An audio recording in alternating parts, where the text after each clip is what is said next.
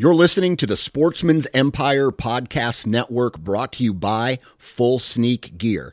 Check out their entire lineup at fullsneakgear.com.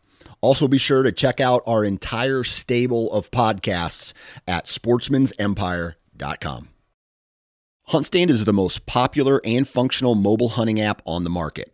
With a variety of base maps to choose from, satellite imagery that is updated every month, the ability to check the weather, know property information, and even catalog your trail cam pics, HuntStand even gives you the ability to import pins and location markers from other mobile apps.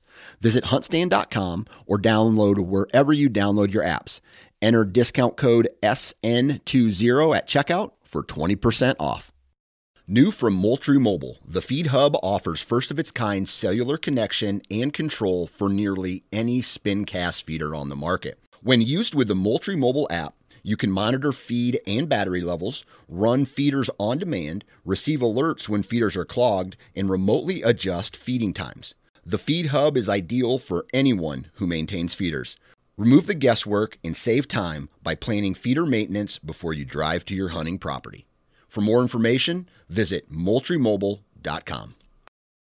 Hey guys and gals, welcome to the Oklahoma Outdoor Podcast, where you will be educated, entertained, and equipped to get more out of your outdoor experience. So hold on tight, because here we go.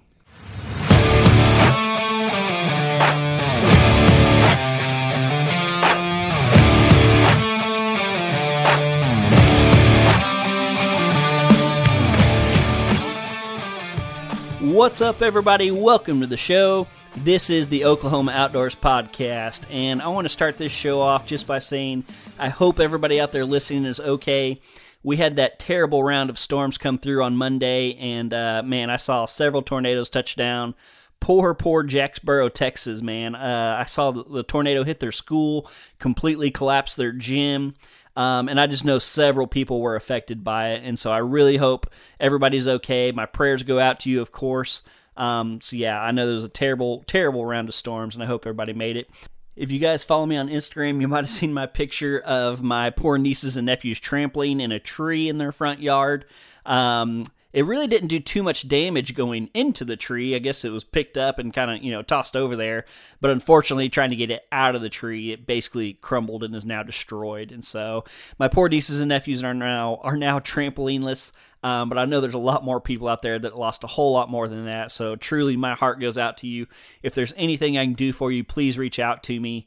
And we're going to continue to pray for you guys and help you guys out. So yeah, we got a lot to cover here in my little intro, so we're going to dive right into it. Man, ever since the bad weather on Monday, spring has sprung. It's been pretty beautiful the last couple days, and with spring comes application season and preference point season. In fact, a couple states have already closed, including dadgum Utah, who decided to move their application period up this year for some reason, and I didn't know about it. So I actually missed out on my Utah point. This would have been my third year getting a preference point there.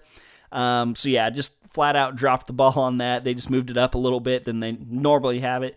So I missed out on Utah, but yesterday, I officially applied for my Colorado elk tag. I've talked about it on here a couple times. My buddy Jasper and I are going on a late season, fourth season Colorado elk hunt, and so we officially applied yesterday.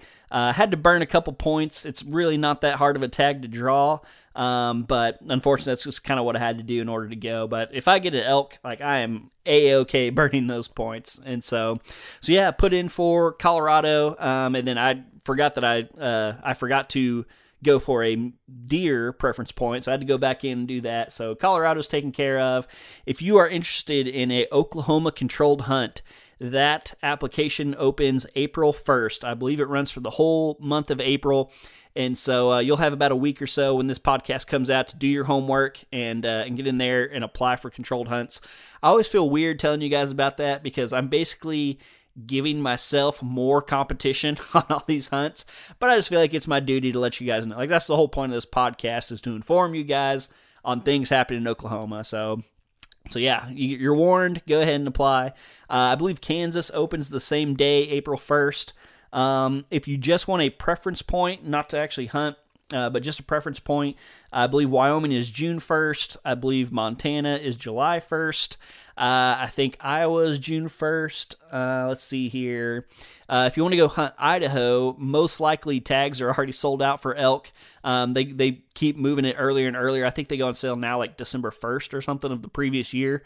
So those are the over the counter tags. But if you want to put in for a draw hunt, it's actually not too late. I believe the deadline there is like May 1st. So if you want to go for a draw hunt in Idaho, there is no preference point system there. It's considered a true draw. New Mexico's the same way. I don't know when their deadline is. What else? Alaska's weird. They do theirs like November or December or something like that. And I know there's plenty of other states that I haven't covered. That's just kind of what I could think of off the top of my head. So yeah, don't forget to look into preference points if that's your thing, because it is that time of year. Moving on here, what else we got? Oh, my habitat work. I know I talked about it pretty extensively last weekend. We had a dozer, or our old dozer, get fixed and come back. I believe it's a 1971. I'm honestly not sure. I know it's a 70s model, early 70s. I want to say 1971. Little John Deere. I think I might have said last week it was a 550. It's actually a 450, I figured out. Yeah, missing most of its windows. Obviously, no AC, no heat, nothing like that. But one side has one of the two windows left. One side has no windows, and so I made the joke last week. If it's cold and windy, you face one direction and it blocks the wind, and if it's hot, you face the other direction and lets the wind in. It also lets branches in. I discovered, got poked in the face several times clearing cedar trees. But guys, I had a ball. I ran it for 6 hours straight. And basically, like I mentioned a few weeks ago, I had, 5 or 6 spots I was wanting to clear and work on for, bedding areas and stuff. And my goal for this year was to get 2 of those cleared. I basically got like 80% of the stuff cleared that I wanted to. Now, there's always more I could do, obviously. But just kind of basically I improved my hunting a whole heck of a lot by the work I did on Saturday in just 6 hours. Like I said, it was mostly just cedar trees. I'm pretty much an expert at using the corner of my blade, popping those things out. And even with a small dozer, it's just not very hard to take cedar trees out. And so saved myself a whole bunch of time and a whole bunch of chainsaw work. Got a bunch cleared. I did some in draws. I did some on the side of the hills. I did some in the bottom of the canyon where I'm trying to make a nice big thick bedding area down there. Been working on it for 2 or 3 years now. And I basically tripled it in size in just like 2 or 3 hours. So yeah, very excited about that. And then that is rolling into this coming weekend, which I also talked about. We are going to do some controlled burns. It was actually my brother's idea. Man, I love the thought of controlled burns.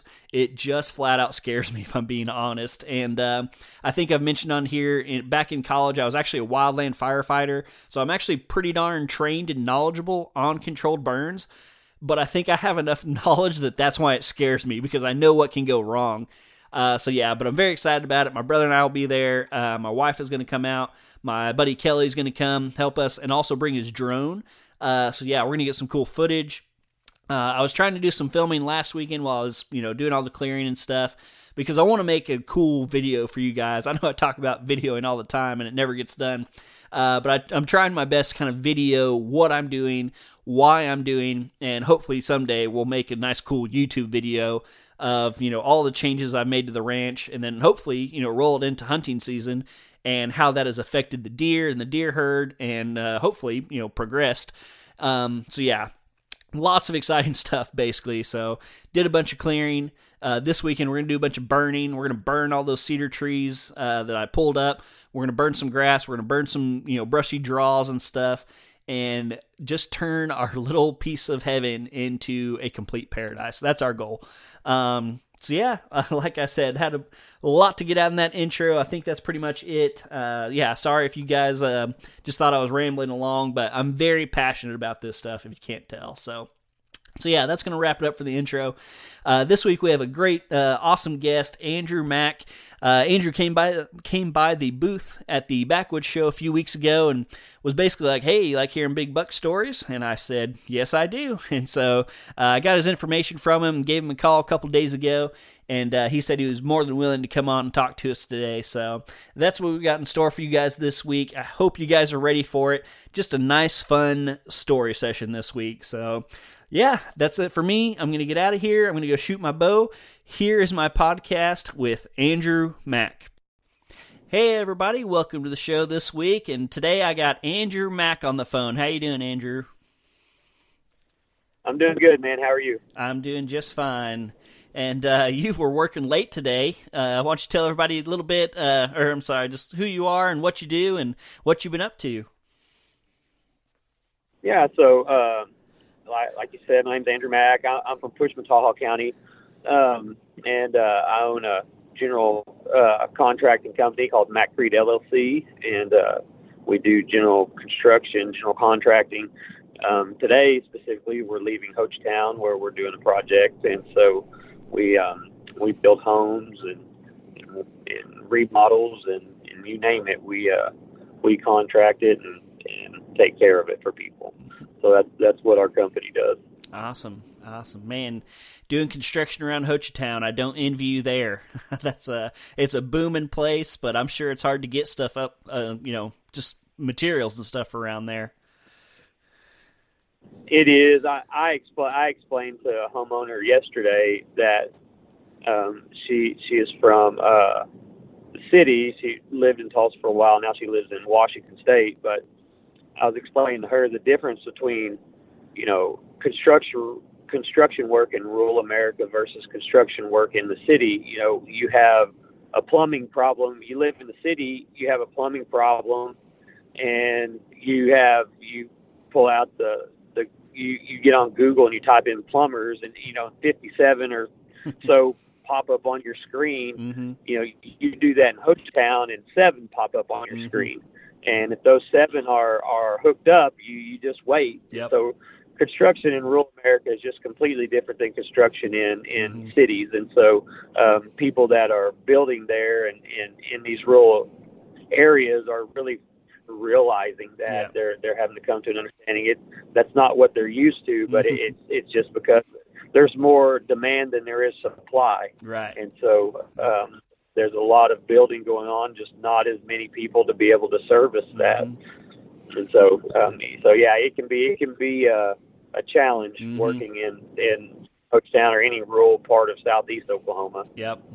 No Home Depot down the street either if you need, a fitting or something. So that's exactly right. Mm-hmm. Well, cool, man. Well, you came by the booth at the Backwoods Show a few weeks ago and asked if I liked hearing big buck stories, and of course I do. And so I'm excited to have you on and listen to a couple. And I really enjoy these episodes because it makes my job pretty easy. So I like to just kick back and listen to the stories along with all our listeners. And so I'm pretty much just going to hand it over to you at this point, and I'll chime in if I got a question. But feel free to just take off and tell us some big buck stories. Yeah, so the first one I'll tell you is the buck I shot this past fall during rifle season. So my mother-in-law, they own a few hundred acres in western Oklahoma, and probably 15 years ago there just wasn't many deer where she was at, and it's just in the last 5 or 6 years it's just really exploded, and there's just a lot of deer. Mm-hmm. And the hunting has gotten pretty good, and so we go out there for Thanksgiving and Christmas, and so I always go hunt. But the last 2 years, I've just been seeing quite a few more deer, and so it's just intrigued me to kind of put that on my calendar to go, as an option to be able to kill a decent buck, and we. On our lease down here in Pushman-Tahoe County, we're just covered up in hogs. Mm. I mean, it's unbelievable the amount of hogs that we have, to the point that they really have messed up our deer hunting. This past year, we probably shot, I would say, 40 to 50 just going out there deer hunting during deer season. I mean, it's not uncommon to see 70 hogs. You'll see 30 in a bunch here and 30 over there. I mean, they're just covered up on our lease, and so they had a lot of our deer pushed back, and I didn't see very many deer this past year. And so when we went to Thanksgiving, I was like, well, maybe I'll have a chance to shoot a buck, because I only had one decent shooter deer during bow season. He'd got downwind of me about 40 yards. It was kind of weird. I rattled him up, and he kind of, instead of coming straight downwind, I kind of had him pinched with a creek, but instead of coming straight downwind, he's kind of cross-cutting the wind on me. And I was about halfway stood up out of my tree stand trying to reach for my bow when he stopped, and he just turned and kind of walked quarter away from me, and I never did see him again. He was probably a 135-inch deer. Mm-hmm. And but I was fixing to shoot him with my bow. Mm-hmm. He was mature, and so that was the only shooter buck I was even remotely around up until rifle season. And, and it's not uncommon for us to go in a sitting, see 15 or 20 deer on our lease, and I was going and not seeing anything, and but hogs. And so we go out there for Thanksgiving, and we get out there like at 2:00. And the wind, it's warm, the wind's blowing out of the south, but they have this big green field on the backside of their place. And I was like, I'm just going to go to the north side of this place and just kind of sit there and wait till it gets, kind of dusky dark. And I'm just going to kind of ease my way towards that green field and see if I can see anything on it. And those deer just feed out to that green field in the evenings. And so I had jumped a buck on the north side on my way. I get out there about 3:30, jump this buck up. And so I was like, well, that might be my only that might be my only chance right there. And I blew him out on my way in. So I sit there and I'm sweating because it's hot. I'm like, I'm not going to see nothing out here. And it gets about, 45 minutes before, you can't shoot. And so I start heading off to that green field, and it walks down in this creek. And as I'm out of this creek, there's an old plum thicket, and I see these two does. And I guess they were looking at me, but they thought they were hid in that thicket. They're probably 40 yards to my right, and I'm just kind of watching them, and I'm eating. And that green field's about 200 yards from me, and when I come up out of that creek, I'm really concentrating on those does. I hadn't looked up that green field yet, but when I got even with them, I looked up to that green field, and it's kind of on a little knoll, and I see this really big body deer, and I was like, that's got to be a buck. And so he throws his head up, and it's a nice buck. I don't know exactly how big he is at this point, but I know he's a shooter deer.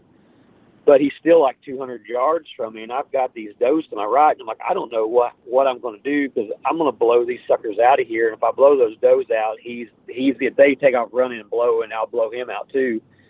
And so I get this tree between me and him, and I'm just taking 2 or 3 steps at a time, trying to just ease and get as close as I can to him. And he's throwing his head up, and he's looking around, and he caught me moving, but I guess it was because I was behind that big tree. He could tell it was something. But he also, I believe he knew those does were down there in that thicket. And I don't know if he just thought that it was one of them moving around, because he really couldn't tell what I was. And the wind's in my face.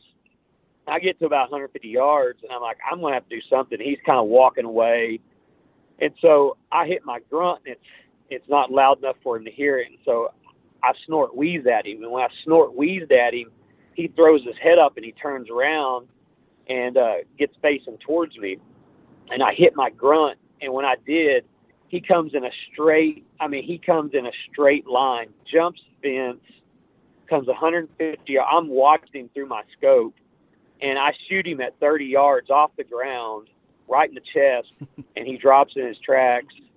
I go back, get the tractor, come back, load him up, because it's probably a half a mile from their house. Mm-hmm.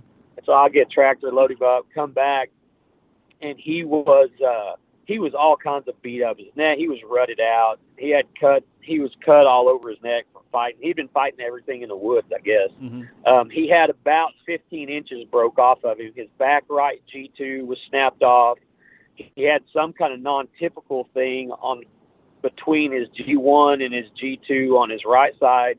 that was broke off. He had a kicker broke. He had 4 points broke off, and I say 15 inches. That's just kind of a rough estimate.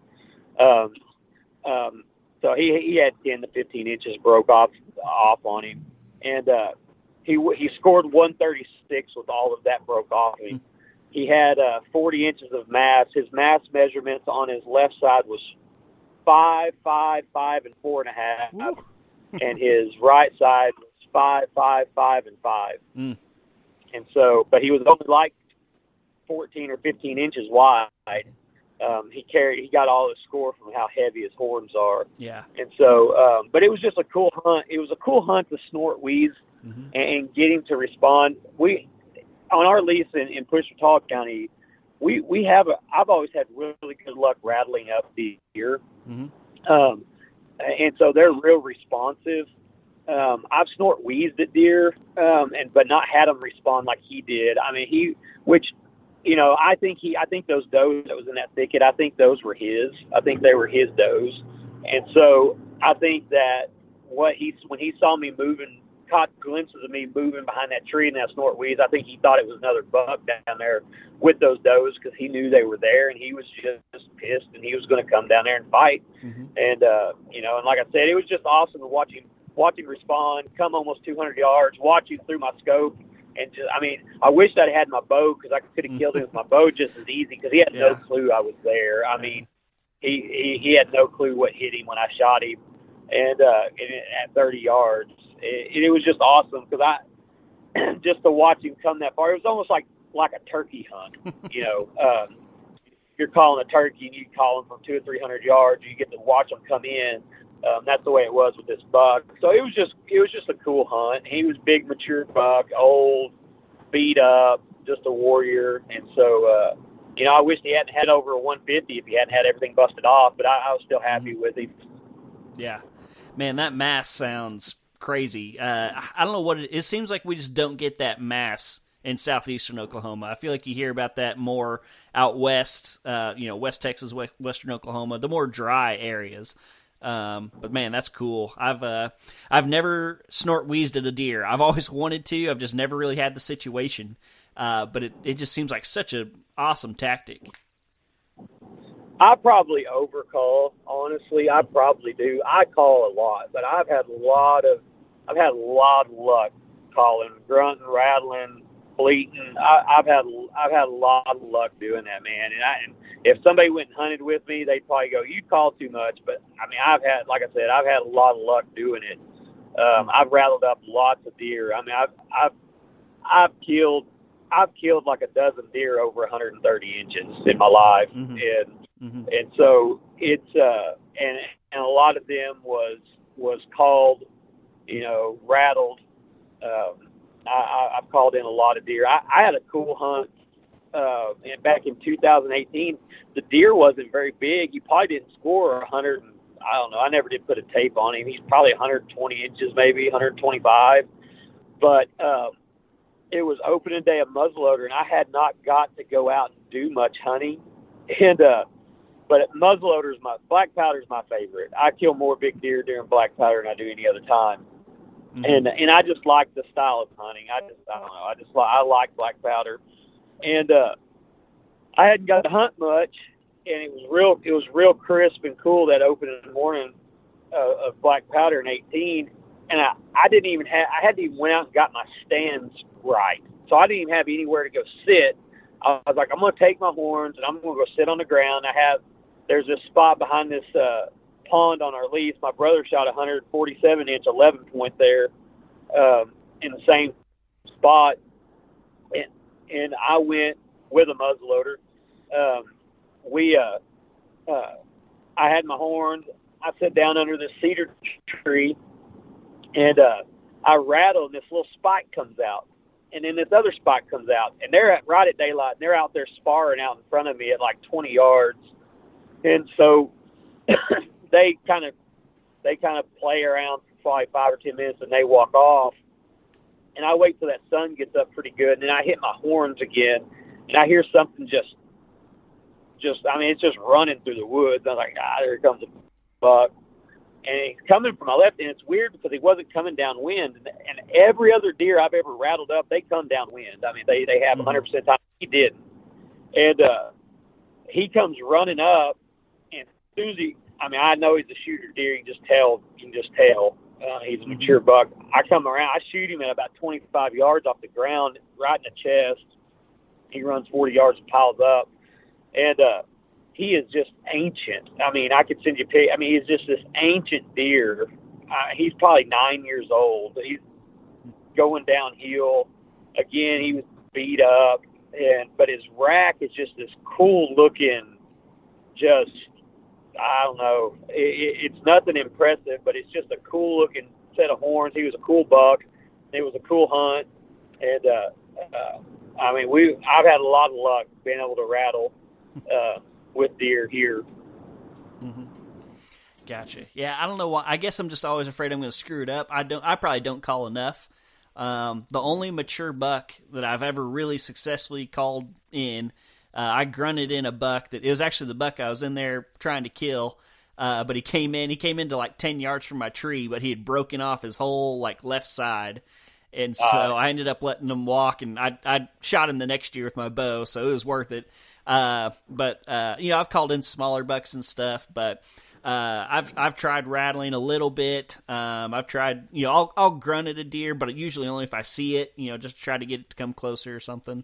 But that's definitely something that I need to do more. I probably need to do more calling. Yeah, I think when the time's right, I don't know that you can overcall when the time's right. I mean, it's one of those deals. I've rattled and I have rattled and run deer off. I've done that, but I've called more in than I've run off with it. And so when the time's right, I mean, you can't beat it. It's which, we went to Kansas is known for the deer being real aggressive and being a state that you can rattle in a lot. Mm-hmm. And I know that I went to my daughter got Drew out. We're Choctaw. She got Drew out to go to that hunt, that little doe hunt they do at Choctaw Ranch at Daisy. And when the biologist was there, he was talking about how that actually the strain of deer that we have here in southeast Oklahoma are a Kansas strain, which doesn't make a lot of sense as far as the mass stuff goes. Mm-hmm. But he said that when they were bringing them in, and back years ago, that's where they come from. And so I've always thought that maybe that's why the deer down here are pretty attentive and responsive to aggressive calling tactics. Because like I said, I've had really good luck with it over the years. Yeah. Mm-hmm. I'd believe that. I feel like our body size is pretty good down here too. Like, I feel like we have some pretty dang big bodied bucks and stuff. So I'd definitely believe that. Yeah.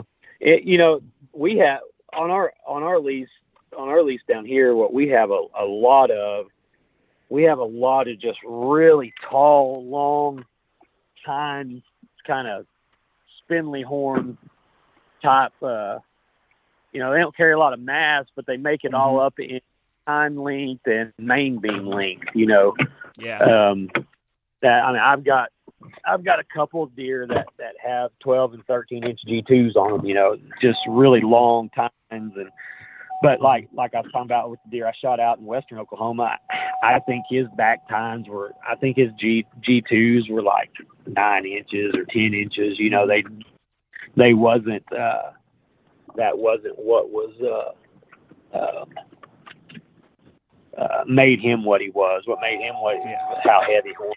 If he didn't have all that mass, if he hadn't had all the mass, I wouldn't have shot him anyways.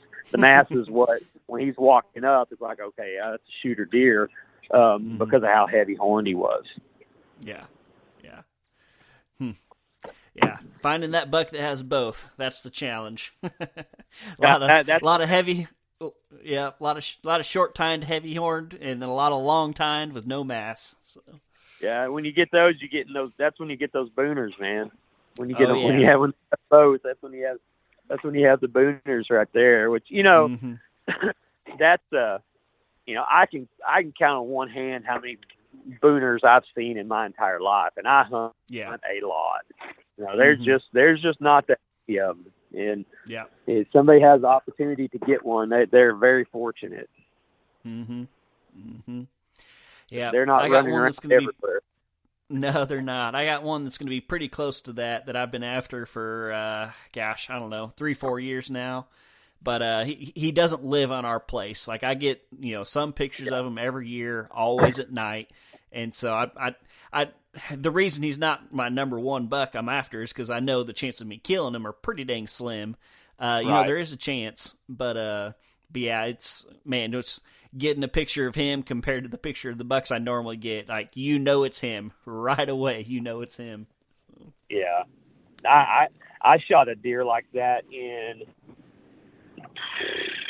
2000 and I guess it would have been 2008. I was bow hunting, and which I guess they're back, like, kind of on the scene again. Do you remember Crimson Talon broadheads? Yeah. So, and I seen something about them again the other day. I thought maybe they wasn't even around anymore. So, at the time, I was doing some filming, and the guys that had the show I was filming with, they were sponsored by Crimson Talon. And so that's what I was shooting. And I was shooting what was called their Black Mamba, I think is what it was called. So it was an expandable, but it wasn't a slip cam. And it was October 18th. And right at daylight, I get in there early, bulletproof place I'm hunting. If the wind's out of the north, it's bulletproof. It's just a killing stand. And I hear these bucks fighting before daylight. All you can do is they're probably 100 yards, maybe not even that far down through the woods. You can hear them fighting. It's still dark. You can't see. And I hear something come running. I was like, them bucks are, one of them bucks is going to run by me. And that thing's just running and running and running. And finally, when I can see it, it's this yearling. And it runs by me 2 or 3 times. Just burning up, getting burned up by a buck, I guess, and getting pushed around. And it finally runs off. And about 15 minutes later, I hear something walking. And to my right is a big cedar tree, and I can see this deer through the cedar tree, and then I see his horns. I was like, oh my gosh, that is a giant buck. And so I get my bow, and he's fixing it, like the trail he's on, he's fixing to walk like 10 yards right under me. But when he gets past that cedar tree to my right, he angles and starts walking kind of quartered away from me. And so I was like, well, here's my shot. He's probably 30 yards. And I thought he was quartered harder. Looking back now, I thought he was quartered away from me harder than what he actually was. So I try to put in like his behind his back rib and go to his opposite side shoulder. Well, he wasn't quartered as hard as I thought he was. I shoot him, I hit, and as soon as I hit him, I was like, oh my gosh. Because there was probably only 8 inches of my arrow stuck in him. And I was like, that is not good. Well, so I get a buddy, we find just little bits of blood, not much of anything. And I guess it's been 5 days later, it might have been 7 days later, another buddy of mine and we had got drew out for McAllister to go to the traditional shoot there. And my brother was hunting, not in my stand, but kind of in a same general area. And he had shot a buck with his bow. And he had told me about this buck. It wasn't a big buck. He told me, he goes, that buck kind of run up there where last place you saw yours. And I was like, and I'd made the statement. I was like, well, maybe you'll find my deer. And so he calls me a couple hours later. And he goes, you'll never guess what. And I was like, did you find my deer? And he was like, no, I saw it. I was like, what do you mean? How do you know you saw my deer? You don't even know what it looks like. He goes, he still has your arrow stuck in him. And my brother had jumped him up in a clear cut with a doe. And he goes, he wasn't 30 yards from me when I jumped him up. And he goes, I was thinking, what is that? He goes, then I realized it was your arrow flopping. It had worked its way out and it was just sticking under the skin and it was just flopping. And that broadhead was still stuck inside. And he goes, all the fletchings was off of it. So I guess he was reaching back and biting it, pulling on it, you know, and he had bit all the fletchings off of it, trying to bite on it. And, so that was like 5 days later. And then a local game warden named Eric Barnes, he had actually helped me look for that buck when I shot it. Cause I'd went over on the county road. He'd come by and he goes, what are you doing? And I was like, I'm looking for my deer. And he got out and helped me look for him. He told me later that about a month later, he had a big buck when he was going through there one night, crossed the road in front of him, and it had a big wound on its side right there in the same place we were looking for that deer. So it was the same buck. I never saw him again, but he's probably the only buck I've ever shot that I would say was probably close to being a boon. He was a true giant deer. That's what my brother said. He goes, I watched him run for 400 yards across that clear cut. And he said, he's the biggest buck I've ever seen out here. And I shot him at 25, 30 yards and just screwed the pooch on him, man. And part of it too, which at that time, and I could never, part of it was my shot placement. I will own that 100%. But I honestly think that broadhead I was shooting, because of my angle, I think it deployed one side of that expandable. And I think my arrow lost a lot of its kinetic energy because I think that one side hit open and then your arrow just kind of torques to the side. Because those things don't. That's why people start going to slip cam. And when that happened, I went back to fixed blade, and I still shoot fixed blade a lot, but I do shoot the Swacker some. Hank Parker hunted with me in 2017. He hunted for 5 days with me down here. Worst 5 days of hunting I've ever had. But he kind of made me a believer. I like them. They're pretty good broadhead, I feel like. Yeah. Now, did you say you and your brother drew the McAllister hunt, or just you, or just him? No, just me. Just me. Oh. I went up there a couple times. Okay. We went out and hunted a couple times. Well, I'm jealous already because I've been putting in for that sucker, never drawn it. And you got any stories from there?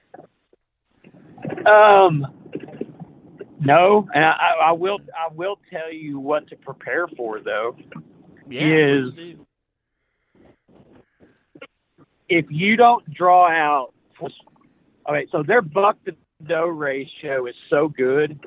They're like 5 to 7 days max, and it's over and done with. Like second week of December, their bucks are all back grouped up. Really? Like they're yes, because it's managed so well. They don't have that second rut. They don't have, because the only reason that people talk about the second rut, well, all that is the does are going to cycle every 28 days. And they're going to come back in again, and they're going to do that. I have personally seen deer chasing March. I've seen bucks with horns chasing does in March, and what that is every 28 days they're coming back in, and when there's so many does and they keep cycling estrus, those bucks still produce testosterone, and so when that's happening, they're keeping their horns on their head into February and March, and it's a sign that you have too many does, and so they're, as long as those does keep coming in, they're going to keep charging and keep trying to breed. But when that ratio gets down there, see that rut's going to be 5 to 7 days. It's going to peak really hard, and then it's going to go down really fast, and then it's going to be over. And that's the way McAllister is. If you don't draw those money weeks, and you don't hit those like 2 weeks in the first part of November, it is hard hunting. And taking calls, you might as well leave them in your truck, man. Yeah. Because those deer have been called at by 10,000 people. They don't respond to anything on that base. Gotcha. So that's my advice. Yeah. Are you allowed to take tree stands in there, or is it all everybody just pretty much hunt from the ground? No, you take tree stands in there. You can take climbers. Gotcha. You can take lock-ons, whatever. You just go try. And the thing is, people go, well, I'm gonna go I gotta find me a good place. You can go anywhere. There's deer everywhere on that place. It's one of those deals. No matter where you go, you're finding deer trails. Right. Yeah. But those early hunts, it's hot. And they're not good. I know lots of people who went early and there's just not a lot of, it's a fun experience, but like the idea that you're going to go down there and kill early, it's probably not, you might kill a doe, but as far as killing a buck, it's just that's one of those deals of somebody who goes down there early and kills a big buck. They were lucky. It wasn't because they was good, Yeah. So. Yeah. Gotcha. Well, cool. Man, looking at the time here, I think we got time for one more story if you got another good one. Yeah, I'll tell you probably one of the coolest hunts, man. Like I said, I've had the blessings to kill a lot of nice bucks over the years, but in 2020, I got to take my oldest daughter on her and be with her when she killed her first buck. And that was probably the most fun of any hunt I've ever had, watching her shoot her first buck. And what was cool about it, we'd been seeing this deer he was just a 2-year-old. He might have been 3, but I don't think he's probably 2. But he was an 8-point, about 15, 16, more than anything I ever killed for my first. And he's on the wall. He's just a nice 8-point, probably 110 inches or something like that. And we had seen him 3 days in a row, but he kept skirting in a thicket, and I wasn't letting her shoot but about 40 or 50 yards. We had this little 2-man, and we just had this basically just a couple of shooting lanes. If they didn't walk through there, she wasn't going to get shot. And he'd walk within 50, 60 yards of us, but just stayed in the thicket. And the morning she killed him, it was cold, and she had been getting up 3 or 4 days. I was proud of her because she was, even for me, after about 3 or 4 days of getting up early, it's kind of like, man, do I even want to get up? And so we get up and go, and it's crisp. And I knew, I was like, today is going to be a good day, because when it's going to be cold, but man, when that sun gets up, the deer are going to get out and start sunning, it's going to be a good day. And right after daylight, there was this spike come, and that sucker walks right under our tree. And Ken, my daughter, she goes, "Can I shoot him?" I was like, "You can," but I was like, I think we ought to wait. I said, it's going to be good morning. I said, let's just wait and see what happens, because where we were at, there was honestly a chance that they were really a big buck, and so I was like, let's just wait and see, because I had my grapple too, and so that spot kind of wins us and turns around and walks off, and he walks into a little cane break, and as soon as he disappears, I'm watching him disappear, and I hear her go, "Ooh." And I turned around, and that 8-point we had seen for 3 mornings in a row, he's about to walk right into her shooting lane. And he's just speeding, and where he's walking, it's a 40-yard shot, and it's going to be as tailor-made as you can have. And I said, "Listen," I said, "when he gets in that open," I said, "I'll bleed at him." I said, "You shoot him." She said, "Okay." And she's shooting a little 223. And he gets there, and I kind of, he stops, and she shoots, and he jumps and kicks and takes off running. And I thought when he took off running, it looked like the blood on him was way far forward. And I was like, "I don't know, sis." I was like, I think you hit him in the brisket, like forward in the front of the shoulder. She's like, "No, Dad." She said, "I shot him right behind the shoulder." I was like, "Okay." I said, it's all right. And he run uphill into the thicket. And the thicket is not, it's a cedar thicket's what it is. Mm-hmm. He runs up in there and you can hear him, and I hear him stop, and I'm kind of waiting to hear him like crash, or fall over something. Well, then I hear stuff like, it sounds like he took off running again. And that's when I got really concerned. I was like, man, if he stopped up there and then took off running again, with that little caliber gun, I don't know about this. And that's what I'm thinking. I'm not telling her that, but that's what I'm thinking. Mm-hmm. And we sit there for probably 5 or 10 minutes, and I hear something coming. I get my gun up, and I was like, oh, another buck's coming. And I look, and it's limping. And then I get another look, and it's him. And he'd went up there and made a big circle and come right back around. And I was going to have her shoot him again, and I'm watching my scope, and he just falls over, not 20 yards from where she shot him to begin with. And we get down, and we get over, and she double lunged that sucker. I mean, it's just perfect shot, exit wound, and I bet he lived 15 minutes. Huh. It was crazy. I mean, he ran probably 100 yards, lived 15 minutes, and she had double lunged that deer. It was nuts, but he come back and died within 20 yards of. And what was funny, I shot this buck.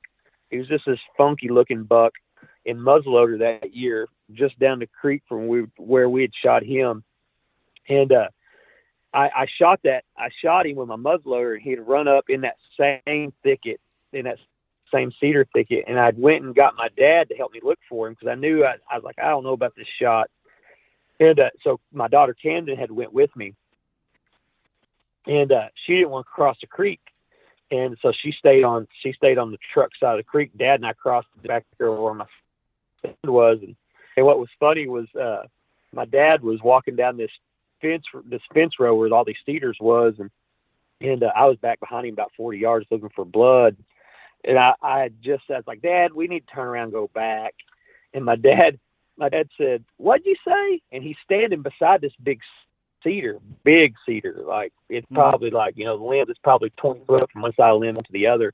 And I hear all this crashing. And I was like, Dad, you jumped up my buck. And he was like, I did. My dad can't hear very well because he's older.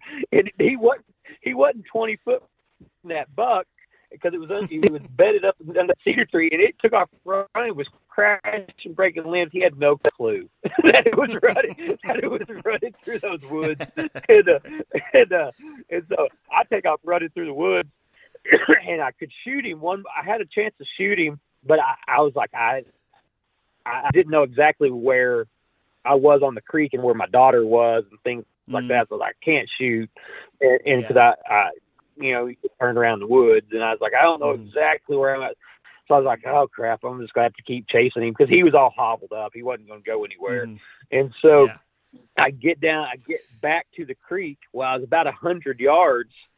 Down the creek from where Camden was. And when I come up on the creek, she's down there to my right about 100 yards, and he's crossed the creek, but he had crashed and was laying there looking at me. I had to put another shot in him to finish him off, type thing. But what was so funny was my daughter had no clue that was the deer I had shot. She was just sitting there waiting on us to get back, and she sees this buck come through the woods and cross the creek. And she goes, Dad, I stopped him. She goes, I went, meh, like that. And she goes, that's the reason he stopped. I was like, well, I appreciate that, but I think he stopped because he had a bullet in him. I said, I think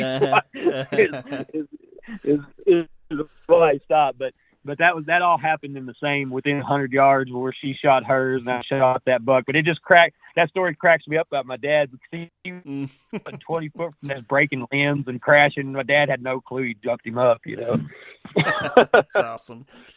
Oh man, that's great. Well, Andrew, I can officially say you came through on your promise. You told us plenty of big buck stories, and I appreciate it. So. Yeah, man, I've got 100 more, man. Well, we might have to do round 2 sometime. So, yeah, man. I said, I really appreciate it. I don't know if you want to or not. I don't know if you're on social media or something and want to shout out your pages or not. or if you want to shout out your business, if anybody's in the area and needs to build a house or something, just let people know where they can find you. Yeah, man, it's just go to Mac Creek LLC on Facebook, and that's we have quite a pretty good following on there and a lot of pictures, and anybody can reach out and touch base, and we do a lot of new construction and try to service Southeast Oklahoma. Awesome. Well, Andrew, this has been great. Like I said, I really appreciate you coming on, and maybe we'll have to do it again sometime. Yeah, man, I appreciate you asking me, buddy. Mm-hmm. All righty, man. Well, you have a good one, and we'll talk to you later. All right, thanks. Bye. And with that, another great episode in the books. Thank you, Andrew, for coming on. Thanks for stopping by the booth a few weeks ago and talking to me for a little bit, and just having the courage to reach out to me and coming on the show. So if you're listening to this and you got a big buck story of your own, feel free to reach out to me, because you never know what could happen. Might have you on as a guest. One thing I forgot in my intro that I wanted to be sure to cover. So this episode is going to come out Monday. Oh, I just looked it up. Monday, March 28th. That weekend, or this coming weekend when you're listening to this, is the Total Archery Challenge up in Broken Bow that I've been talking about for a few weeks now. I'm going to be there in some capacity. I've yet to figure out what that is. I might bring my trad bow and shoot the course. I threw it out to a couple buddies of mine, and they all have stuff already. But I want to be there somehow, some way. So I might even just pull the boat up there, hang out in the parking lot for a while, and then go fishing. But I'm going to be around, so if you're going to be there, please reach out to me. Let me know. I'd love to meet you. Maybe grab some pizza at the Grateful Head there in Hochtown.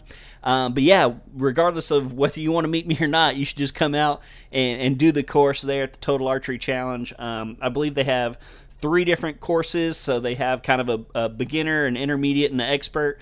I think the expert goes out to like 120 yards maybe, more challenging shots and stuff. And then the medium one is like out to 60 yards, something like that.